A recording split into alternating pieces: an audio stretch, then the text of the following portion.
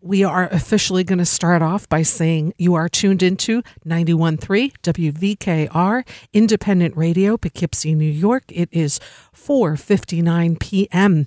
We're here each and every Wednesday from 4 to 6 p.m., broadcasting from the beautiful college campus at Vassar College. And also the show, all the interviews will be uploaded on YouTube, the Rita Ryan Local Motion YouTube channel, as well as the Local Motion Facebook page, should you miss any of this. I am so thrilled to have John Burdick as my guest today.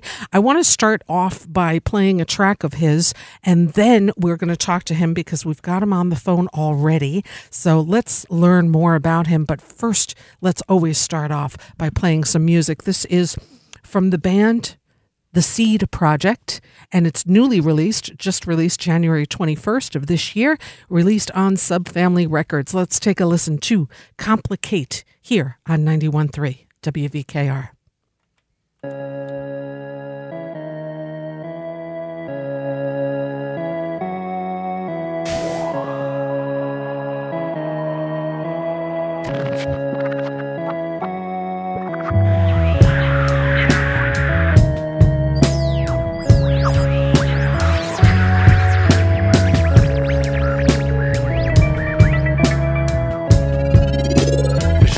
Said that all the girls in the promising bands are floated by a bloody hand, but I'm not sure if it's always been that way. But I've been around green lawn for far too long to believe their flow is anything more than a quarter pound of white prerogative.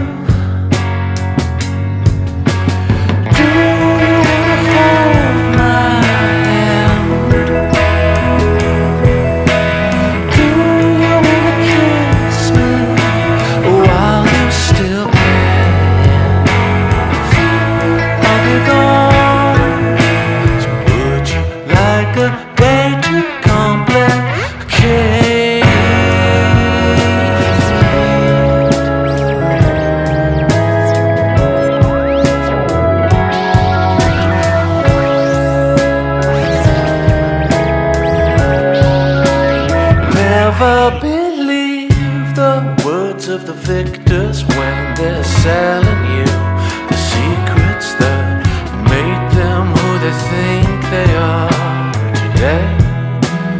Behind the squinting eyes of westerns, and there's a accompaniment buttoned in the left and the right, old college friends like Gore Vidal said.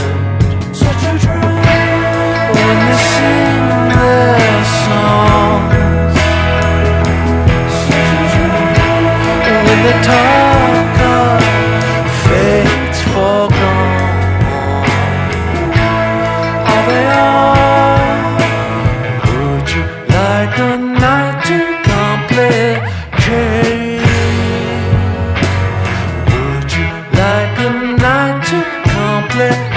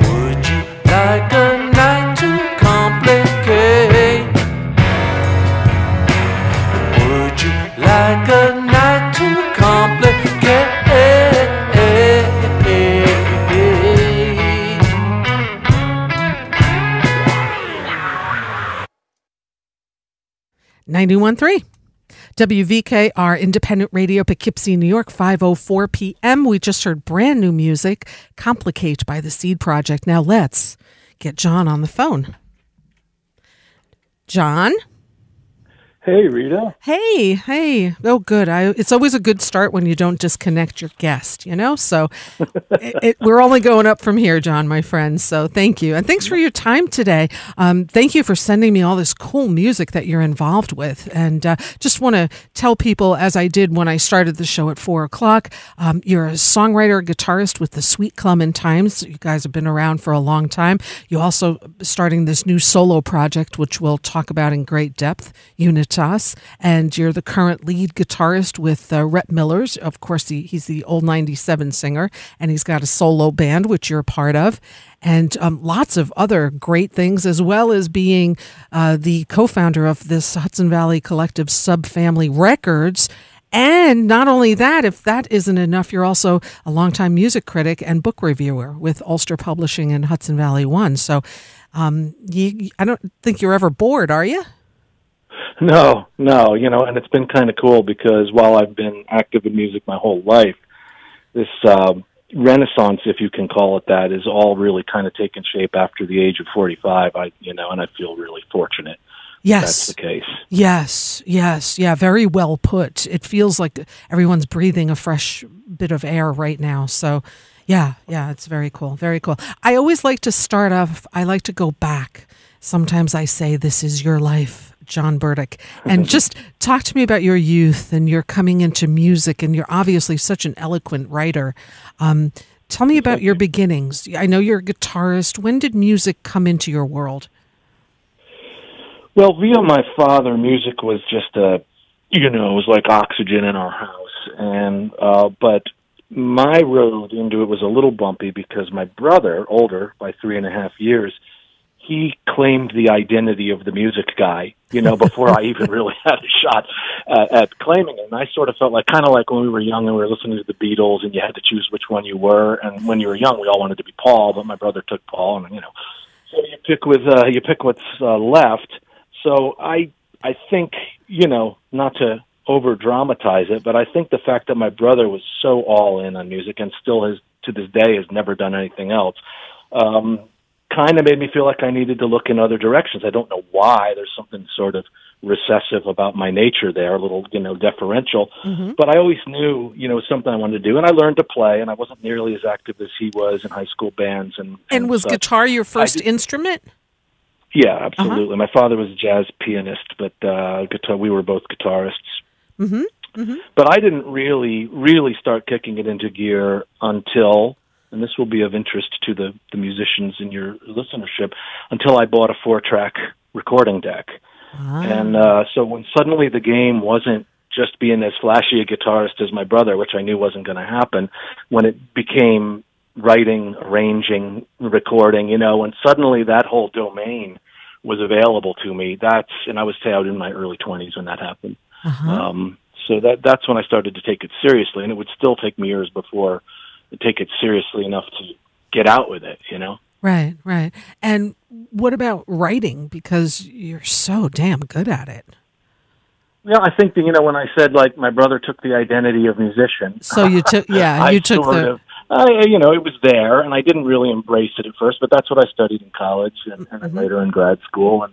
But I guess the funny story was I always resisted writing at all about music, just for the very same reason that someone who aspired to be an actor doesn't want to go into wardrobe or set design. You know what I mean? It's like that close to the thing you love, but not the thing you love. Mm-hmm. And it wasn't until my editor at the now defunct Almanac Weekly, Julie O'Connor, sort of bullied me into starting to do it about 10 years ago. And it was pretty obvious right from the go that, okay, yeah, this is something I can do, Mm-hmm. So. Where'd you go to college?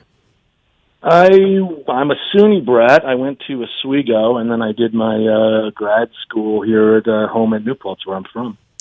Ah, so you're from New Paltz. Nice. Mm-hmm. And you come right back. Yeah, that's a great SUNY school. It's got a great reputation for sure. So a lot of great people are coming from that. What happened after college as far as your craft is concerned?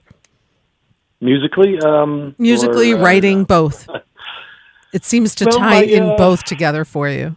I was lost, as people with, dual degrees in music and writing arts are prone to be after graduating. And I was at home, and I fell into the grad program here at SUNY New Paltz, which was really picking up steam. And the discipline of composition theory and composition studies was really blossoming in academic settings. And I came right into the profession at that time, and that led to 12 years of teaching college English. And, it was a great experience, but I came to the fork in the roads, which was go get the PhD and make a career of it, or try, or not. And I chose not. And any time I've made a decision like that in my life, it was always to leave more time for music, because when you don't go into something like that and then expect to have, time for a major amateur passion on the side, So I declined, and then there were years I was getting pretty musically active. Now I went to work in writing in the business world, web world, that whole thing, but playing in bands and other such stuff. Did you play in a band while you were in college in SUNY New Paltz? At grad school I did. I had a pretty happening local band in my late 20s and early 30s. We were called Wormwood, and a bunch of the players from Wormwood are still around and active on the local scene. Very active music scene in New Paltz anyway, right? I mean, for college. It especially was at that time. Yeah. Otherwise, I'd say not as much as you'd expect in some ways. But the mid-'90s was a very good time in New Paltz music scene. Yeah. My girlfriend, one of my best friends at the time that I went to high school with, did 4 years at SUNY New Paltz, and going there on the weekends to hang with her, the scene was just really cool. I'm talking mid to later 80s, and it was a good time for sure. So, talk more about. I mean, right now, I look at your bio. I'm like, I don't even know where to start with you. You've really, really seriously. I guess you mentioned you were with Almanac, which is where I think I first noticed you as a writer. And then, of course, as the Sweet Clementines, because, you guys are pretty well known here in the area. So I don't know, just talk to me about your start with Almanac. It was a long time ago, right? 10 years or so? It was about a decade, yeah. So I was already, well on in years when I started finally doing it. But I do want to backtrack and say, actually, I don't know if you remember this, but the first time you and I met in person was when another band, New Paltz institutional band I play in called The Traps, was opening for that very talented dude, Chris Trapper, at Town Crier. Yes, and that was the night that we met. Right. Oh, I love Chris Trapper. He's just such an entertainer. He's a ham. He sure is. Yeah. So anyway, but, Almanac and stuff like that, I guess, as I said, I was reluctant to write about music. My editor, childhood, lifelong friend, finally convinced me that it would help me make connections on the local scene. It would put me in touch with venues. All of that turned out to be true, but there's the other side of that too, which is when you're in the business of expressing your opinions, you know what I'm saying? It can go both ways. Although I don't ever really write explicitly negative reviews, I can choose to be critical without, being negative or without value judgment, really. There's ways to be critical and ways to make sense and make it really substantial without, yes, no, pro, con, plus, minus kind of writing. Matter of fact, I think that's a lower form of criticism, but that's just my opinion. Absolutely. I wholeheartedly agree with you. And you've written so many great articles. I really enjoyed the last one. I'm a huge fan of David Barron, who I know you just, right, for years. I found out about him probably about a decade or so ago now, and just follow his work. I don't use this word lightly. I think the words are overused, over-dramatized, but truly the word musical genius is what I use to describe David Barron. Yeah, and and that's not a far-fetched thing to say. Obviously, you look at the resume, you look at how in demand he is, and then you listen to the quality of what he does. And I don't know if the whole album is out yet, but he's been bit by bit releasing his solo piano record, which is a genre of music almost borderline modern classical, and it is amazing stuff. And it's just it speaks to the depth of his musicality, that he can do it arranging for an orchestra, and he can do it, on solo piano, and he does incredible pop work. And yeah, no doubt. And that whole series, the Making Records series, which is all interviews with recording professionals, has been a blast because they're all really smart, eloquent people. And matter of fact, I'm starting a conversation today for the next chapter with Scott Petito, who I'm sure you know. Wonderful. He's He's been on the show several times. He too. I mean, if you look at his discography, you could talk to him literally. You could talk about it for about 10 minutes and not catch a breath of fresh air of all the people he has worked with. He is fantastic. Yes, he is. And yeah. That's what I'll be doing this weekend, having that exact conversation with him. Some people prefer to write, other people prefer to talk. Yeah, I think we're going to do the talk thing with Scott. Yeah. So super I'm cool. forward to that. Now, do you get to go to his studio, NRS recording studio, or do you the do funny that thing over about the phone? that is that I started this series. COVID was already a thing, So I'd obviously interviewed musicians, local musicians, and the national musicians who reside locally. I've been in touch with them and talking with them for years, but when I had the idea to really do a focused series that gets in pretty deep, at least from a layman's level perspective, gets pretty deep into the art of recording, a little more than you might expect in a, local weekly kind of paper, there wasn't an option. I started with D. James Goodwin, Isocon Studio, another, mastermind. Absolutely. And then we did Julie Last, the great engineer in the Woodstock area, and Danny Bloom, Jamal Rue, the mastering engineer, then David Barron, and now Scott. And I'm just amazed that my publishers are still interested in this series, to be honest. It's doing really well. We have such a plethora of world-class recording studios here. We really do. There's a handful here that is just like people are coming from all over the world to record here, and no doubt. And you've been tapping that for the whole run of this show, the recording side as well as the unbelievable player pool up here. Yeah. It's like I used to say, every community with any self-respect has a cafe where they have, jazz on Sundays, but you can walk into them here and it's, Jack DeJohnette. It's kind of mind-blowing, the level of all the way from that level, the legend, utterly elite level, all the way down through the professional ranks. So just the player pool up here is staggering. It absolutely and it's been very is. exciting in the last few years that the local talent has started playing locally more than they used to back in the day. Yeah. It really is nice to get to see them. You see them on big stages and then they come home to the Hudson Valley and just, play at one of our amazing local venues as well. So I'm still blown away by the talent that we have here in the Hudson Valley from the start all the way till they are established. It's really cool to see. I had Lee Falco on the show last week, and just to watch him, I mean, he's like 25 years old, and just to watch him over the last 10 years, one can only imagine where he'll be in 10 more years.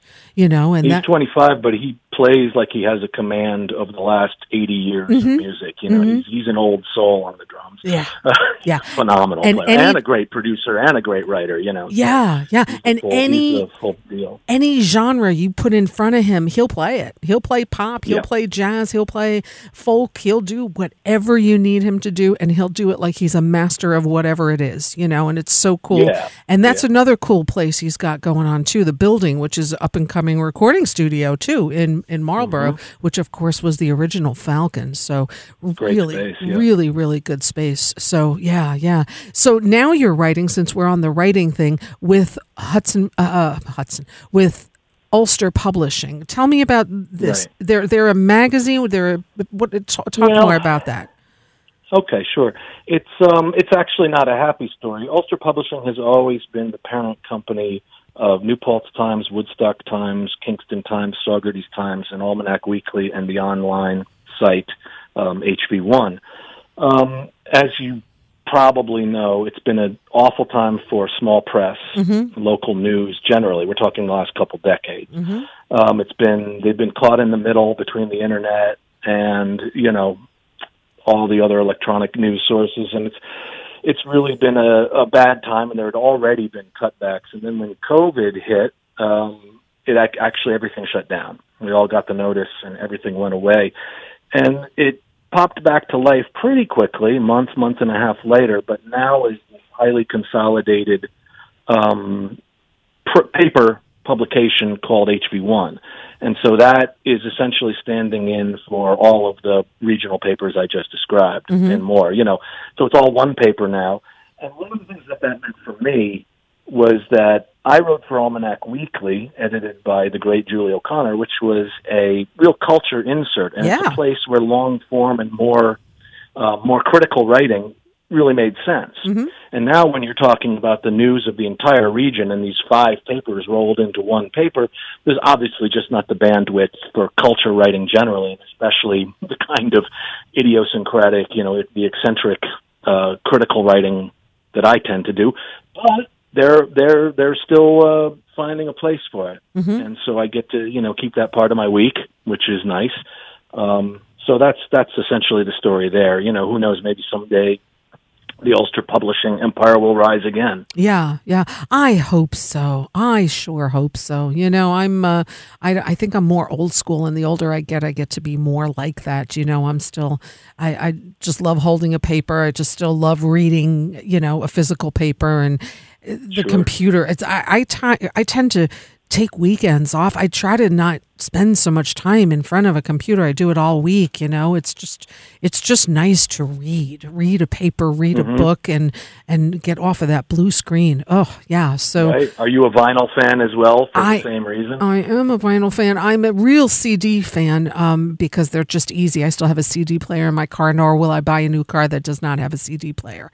And therefore I might be driving my car for a really long time. That's old school. It is old school. I know it's horrendous. But it is what it is. So also, let's go into the music part now, because when did Sweet Clementine start?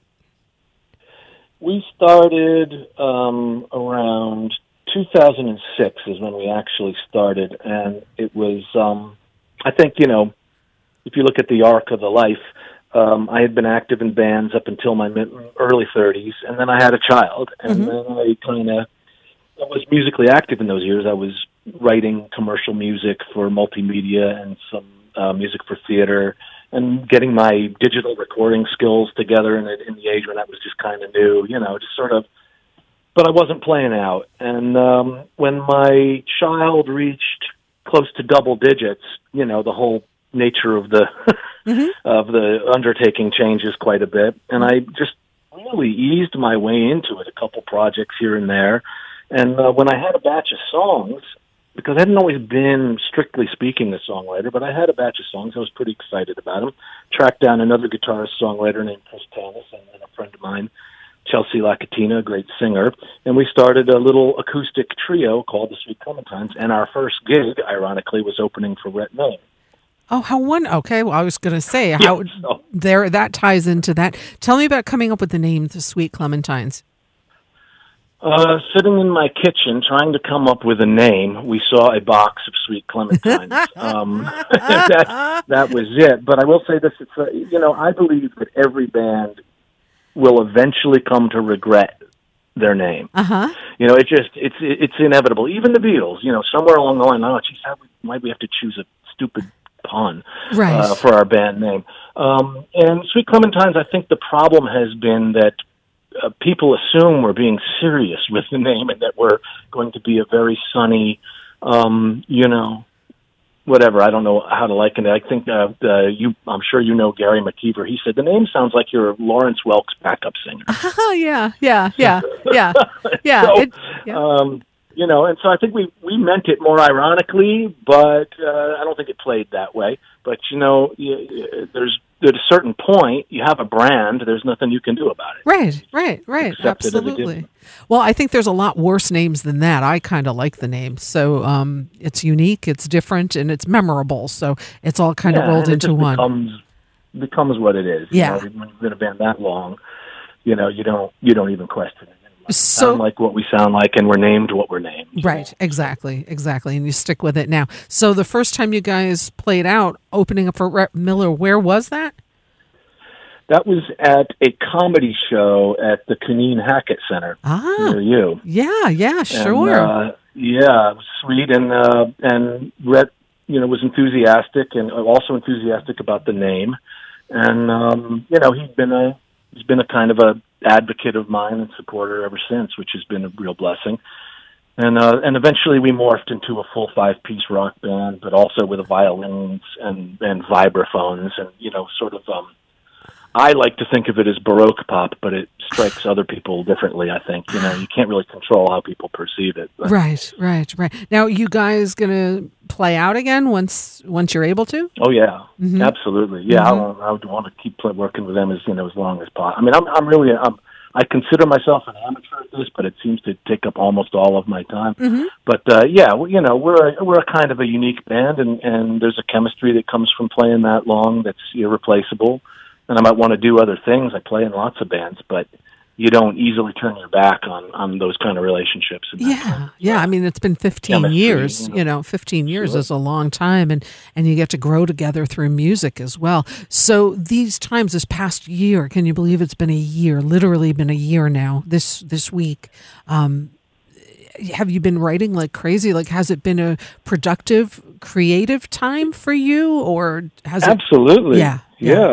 It certainly has. And the first track you played was Seed Project, which is a purely experimental thing that happened with myself and 5 other friends. I love that, because you were all in lockdown. Yeah, we're all in lockdown. We all had home recording capability and varying degrees of home recording skill. And the whole idea was, one person starts an idea, which could be anything from a guitar riff or a drum beat or a synthesizer part to, in my case, because it's more the way I work, a complete song demo with me singing it, playing it on a single instrument.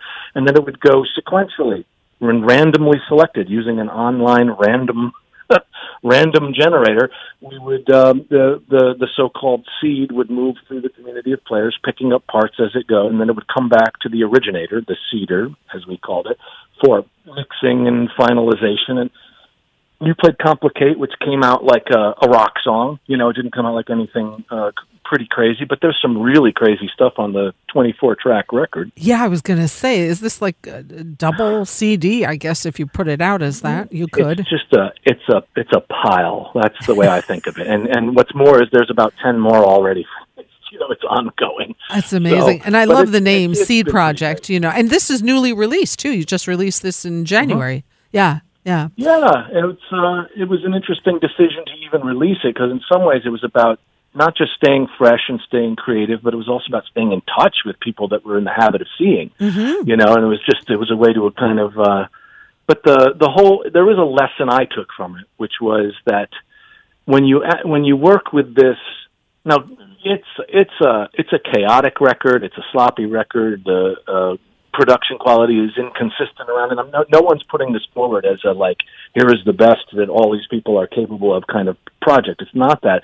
But when you work with this, act fast, don't look back, make a decision, stick with it, pass it on. Mm-hmm. When you act with that, you will continuously surprise yourself, mm-hmm. And then when there's 6 people doing that, as I wrote in the press release that I anonymously wrote for it. It sounds a little bit like each of us, but not a lot like any of us. Tell me who's part of the Seed Project with you.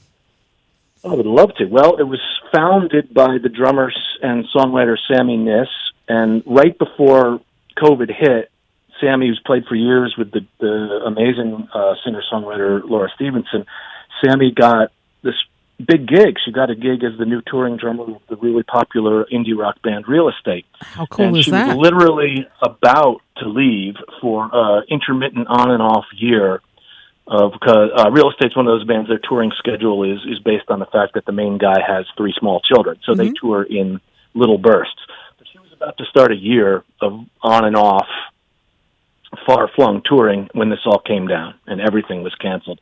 And I think, I can't speak for her, obviously, but her sense was like, got to do something. Right. And, started this project, which she likened from the very beginning to the drawing game Exquisite Corpse, which has a similar premise of collaborative and serial, going from one person to the next, collaborative kind of art. making. Mm-hmm.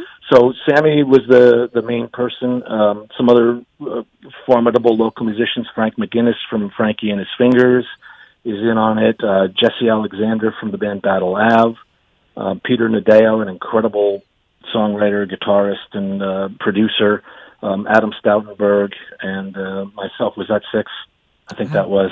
I think so. Anybody out? Yeah. Hold on, wait. Sammy, Frank. If I do, I'll pay for it. Sammy, Frank, Adam, Jesse, me. Who's it? Elliot, Peter. Yeah, we got it. There it is. There you go. You got it all. The team. Yeah. Wow. So, and this, of course, is available everywhere, right? Seed Project. I like to drive people to Bandcamp because I'm a believer in Bandcamp. So that's Seed Project. It's just seedproject.bandcamp.com. But it's on all the services. Yeah. Bandcamp is good. I mean, I'm all about supporting music as well and paying the musicians and not the corporations like Spotify. But that's a whole nother conversation, I think. So as much as you can, support local, and support your musicians by going to Bandcamp or going to their websites. And in some cases, you can buy directly from musicians as well. So talk to me about Subfamily.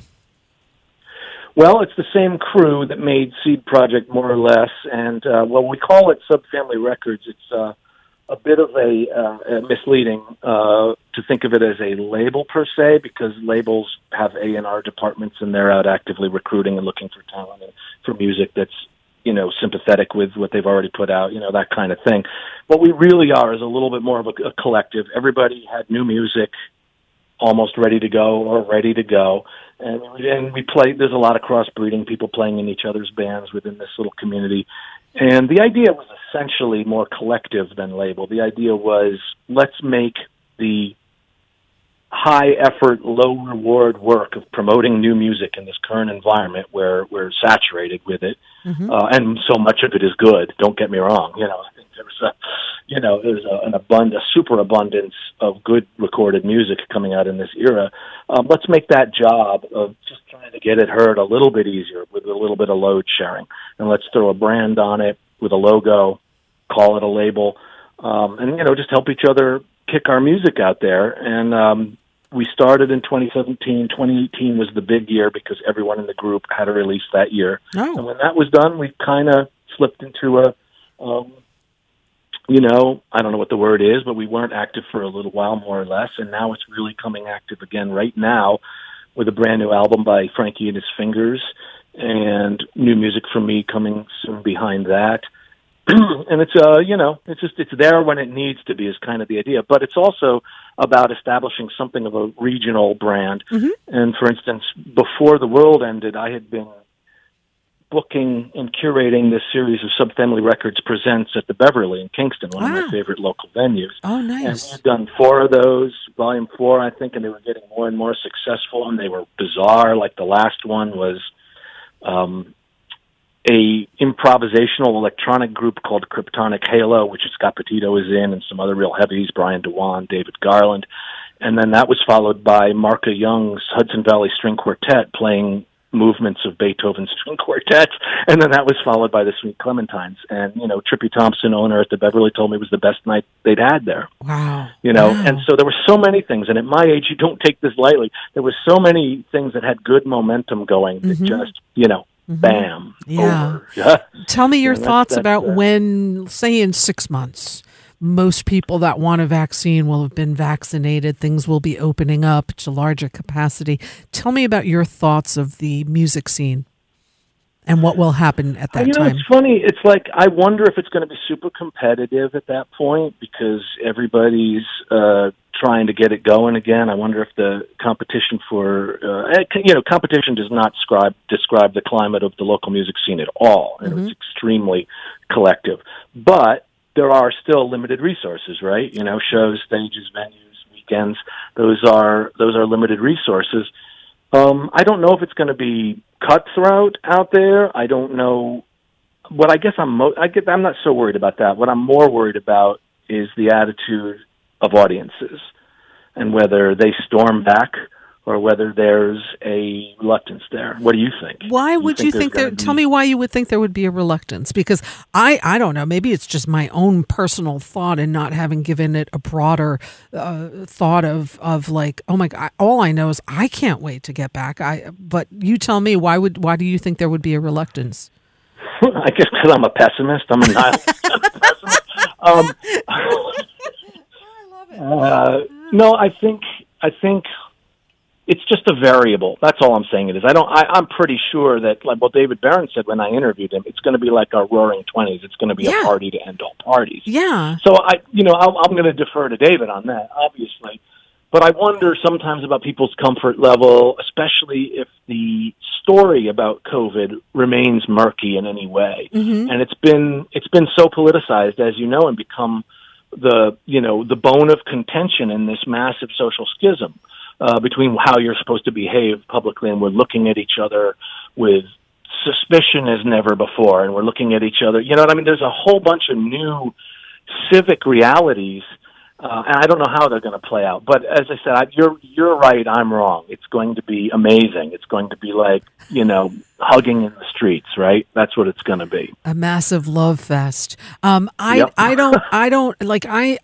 don't go to big stadium shows very often. Mm-hmm. I don't know, like Madison Square Garden or Brooklyn or, like something like that. I don't know how quickly that will come. I think it will. I think people are just going to be so doggone happy to be able to go see music again and go see their favorite bands. I'm more about smaller, intimate music scene, but that's me, and I think I see people now that go out, I mean, there's incidental live music happening at the Falcon. There's incidental live music happening at Town Crier. We just got a notice that Daryl's House is going to open again at a 25% capacity next weekend. So that's great. So things are slowly coming back, but some of those things never left, True. So I think it's going to be an interesting time, but I think it's going to, I don't know. I think people are excited about music. Yeah. And I think just to refer back to something you said, I think Tony at the Falcon obviously had this tailor-made situation already. Yeah, he did. Continuing right into.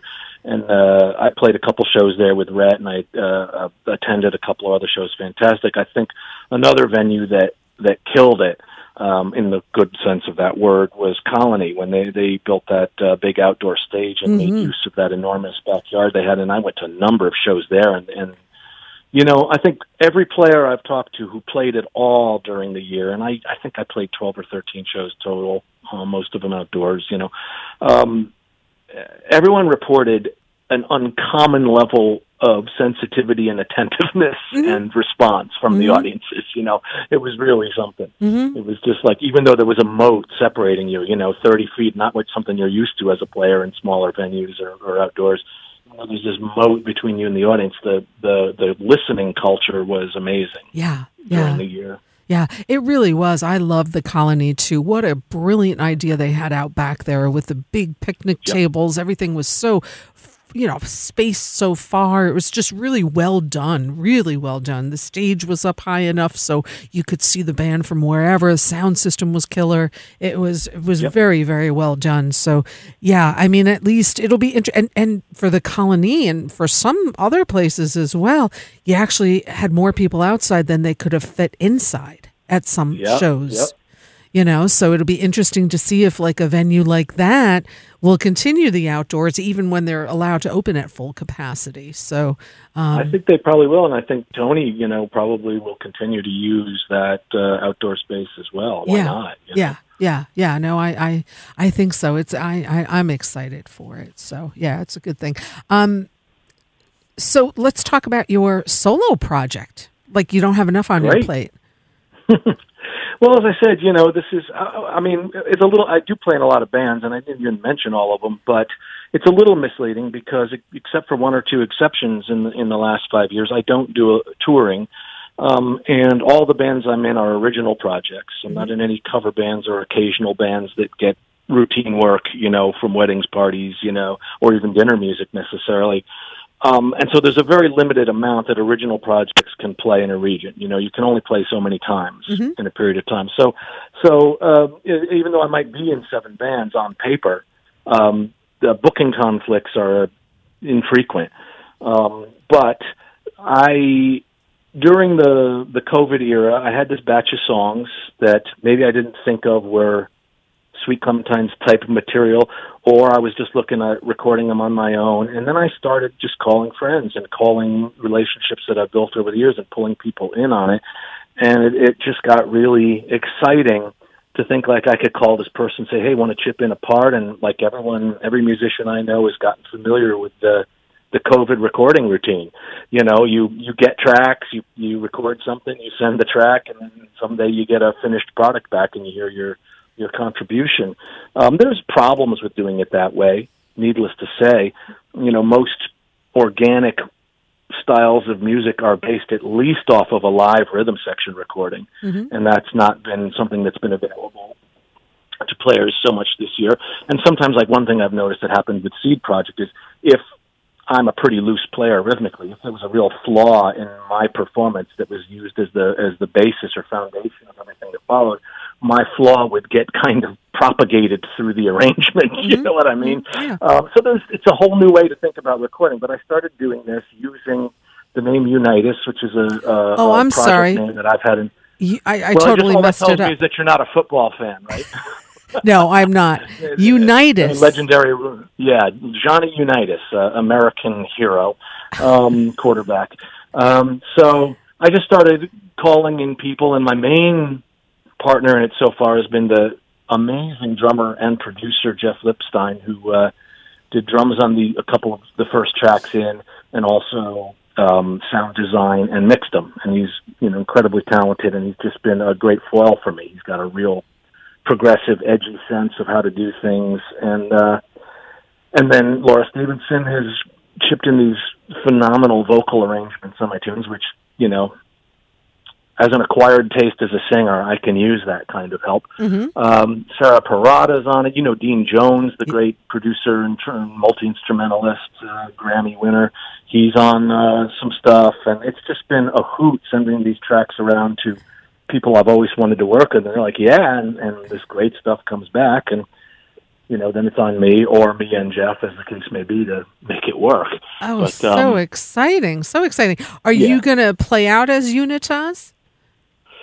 I hope to, absolutely. Before COVID cut so many things short, I had been just broaching the solo performance thing, which has never been my sweet spot. I don't have the traditional singer-songwriter skill. I'm really more a guitarist first, but a lifelong songwriter and composer type. But I had really started to get comfortable with it. Was working extremely hard on my singing, and I'd had 4 shows in that context, and they had been getting better each time, to the point where the last one was like, hey, I can do this, and this is going to be the new thing for me. And then COVID. Boom. Yeah. So yes, I absolutely hope to get back on that, and I hope the momentum is still there. But we were talking about what is live music going to be like. Well, what I was trying to book with that was house shows, those listening room shows, really attentive, small group. And sometimes those are the best paying nights for musicians too, because it's more like patronage, not like paying a cover at the door. It's more like really, So I'm hoping that will get started again, and then I would also consider putting a live lineup together if it seemed to be going that way. Yeah. Oh, that sounds exciting. Yeah, I'm so honored that you sent a track over for us to play here. This has not been released yet. Is that correct? Nope, still a couple months away, but I was pretty eager. I just got the final mix from Jeff. And, I was like, since I'm not on the label or anything, I am the label. Since there's no one out there who's going to object to me previewing this, I was like, let's just do it.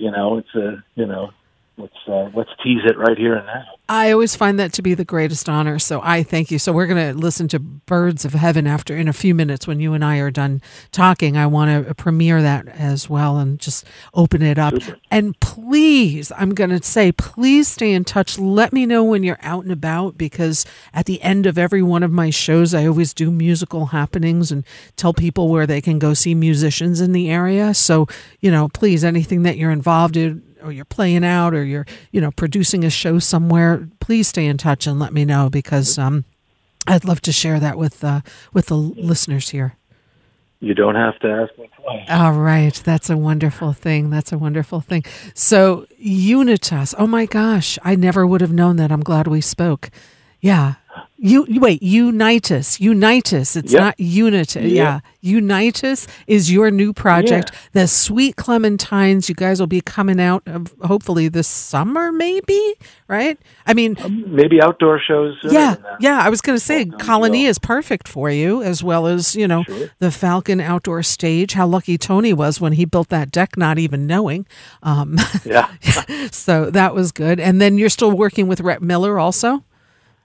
Yeah, well, Rhett was, talk about a guy whose career was grounded by this. And Yeah. he was just like, you know what?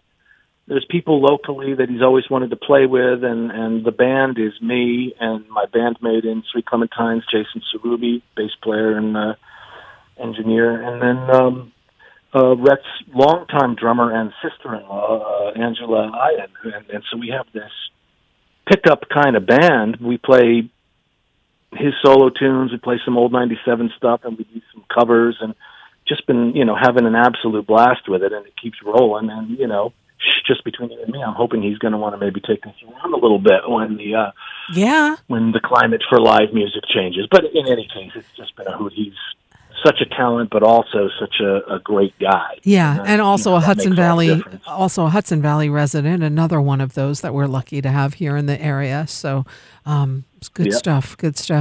John, it's a pleasure. I want you to come back. I want to play some music now, because my time's almost up, but I want to play some of your music so we can get that out on the airwaves. And I always say, if anyone's missed part or all of this conversation, I'll upload it later. It'll be on all streaming platforms, on Local Motion, and also on YouTube. So I thank you so much for your time. I'm really looking forward to listening to more of your works here with all the stuff you have going on, the Seed Project and Unitas and Rhett Miller. So thank you so much for your time here today. And thank you. You are a gift in the Hudson Valley as well. Aww. So we're lucky to have you, your words, your writing, your performance, and your just all around wonderful things that you do for us here and that you say for the Hudson Valley. So thank you for doing what you do. You are a big part of the scene here in the area, and thank you for being on the show today. It's so good to talk with you. Great. Thank you so much, Rita. Yeah, my pleasure. And I'm going to play some music now. I'll talk with you soon, John. I'll let you roll, and we'll play some music right here, right now.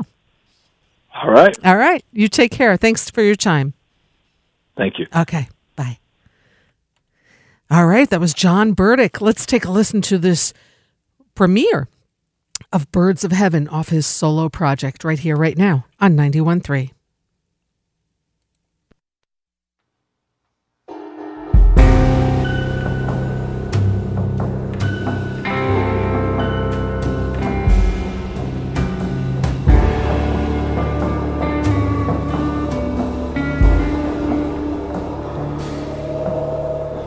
Free to look through your pocketbook.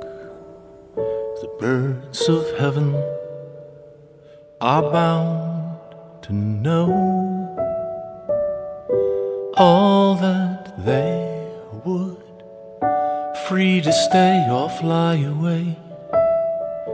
Who would ever let go of their days so long as they're awake?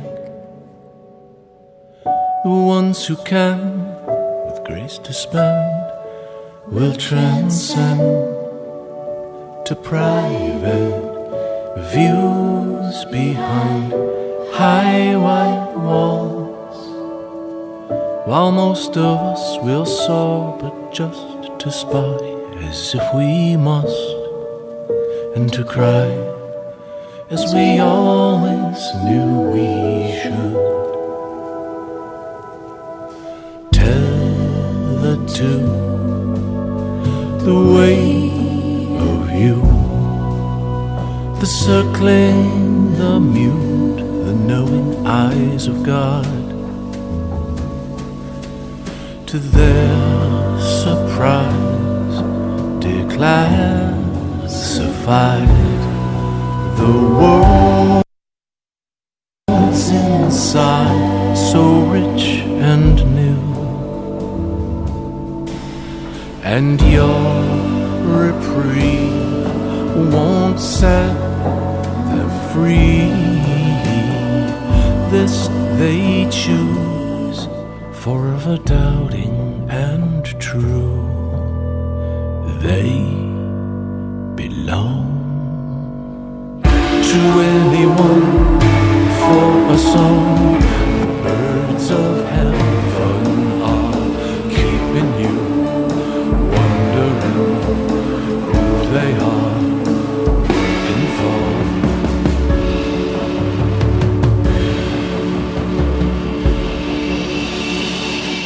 All you did and all you do and all that you will to spare me the truth weighs on me still, but we won't wonder anymore.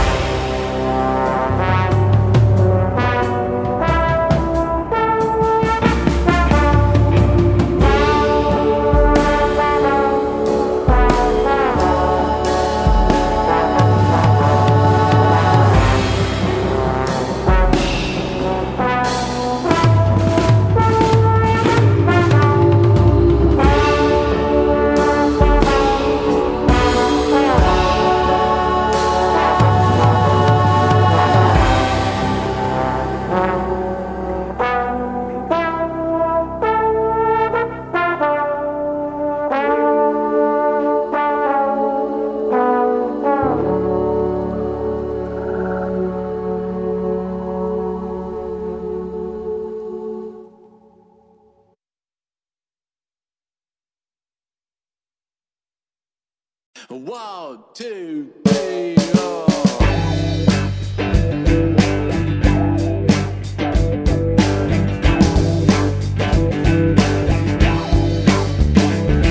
My hero was never quite the hero. The age required falling to me when all the giants were already gone. I took the first that came along and settled for a gentleman. No the damage done. A good man, thus defined a good man among his kind, a very good man, but never like the one who'd gone before. The wild ones out of Oklahoma ran like fire, dipping, stolen out in Harlem on his own. All your riots, passions and styles, piano recitals may come and go. I was 90 miles north of Ohio, so I wouldn't know, wouldn't know.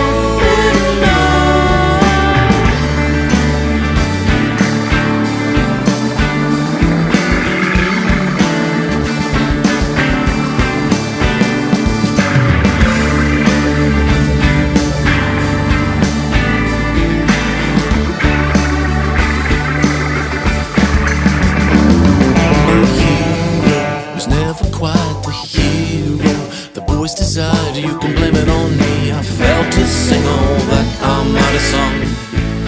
I took the brand when I was young. I dreamed in scale and stayed at home. I pinched between the cheek and gum. Go now, armed with all this know-how, knowing how it turns out. Go and be as awesome as you want. Remind the dwindling of the line, your lower fruit at quiet time, and never more be number one. All your passions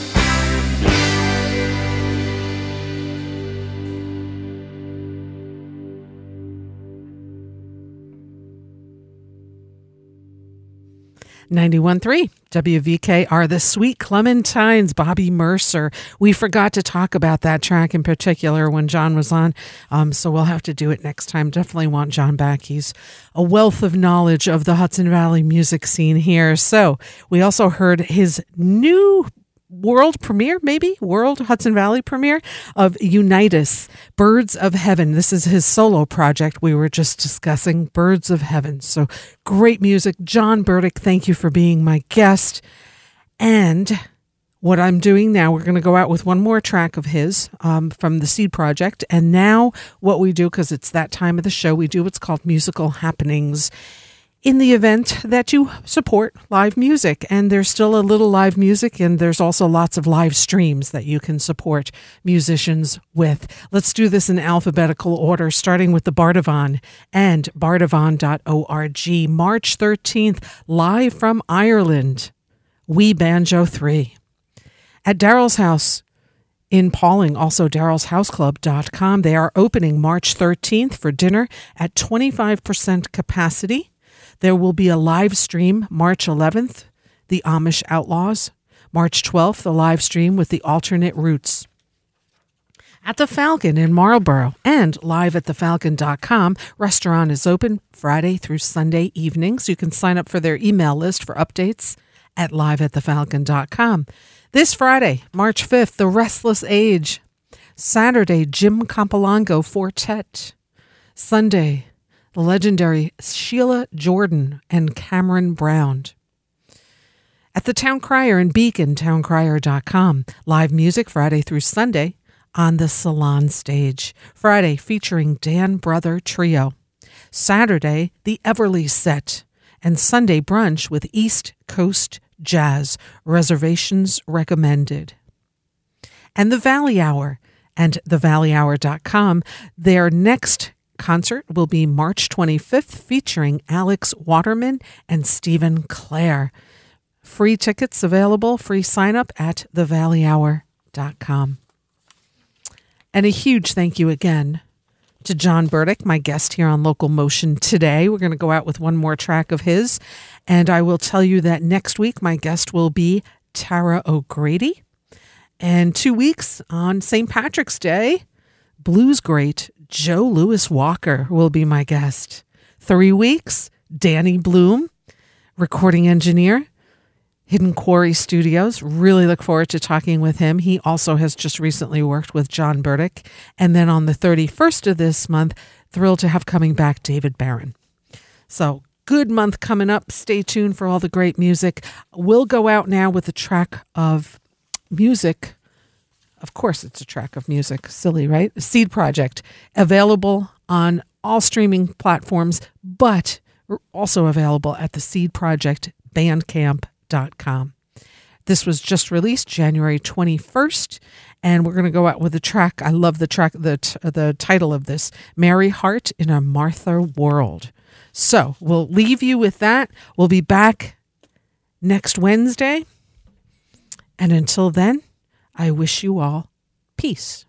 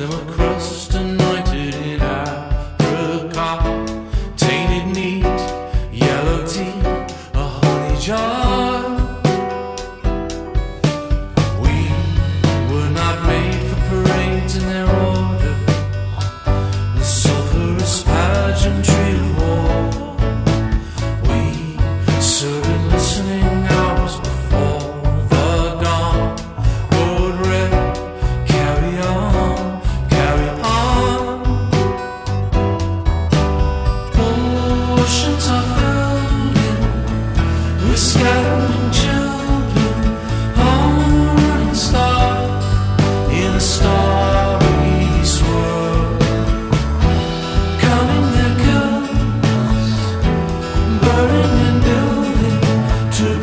They'll marry hard in Martha.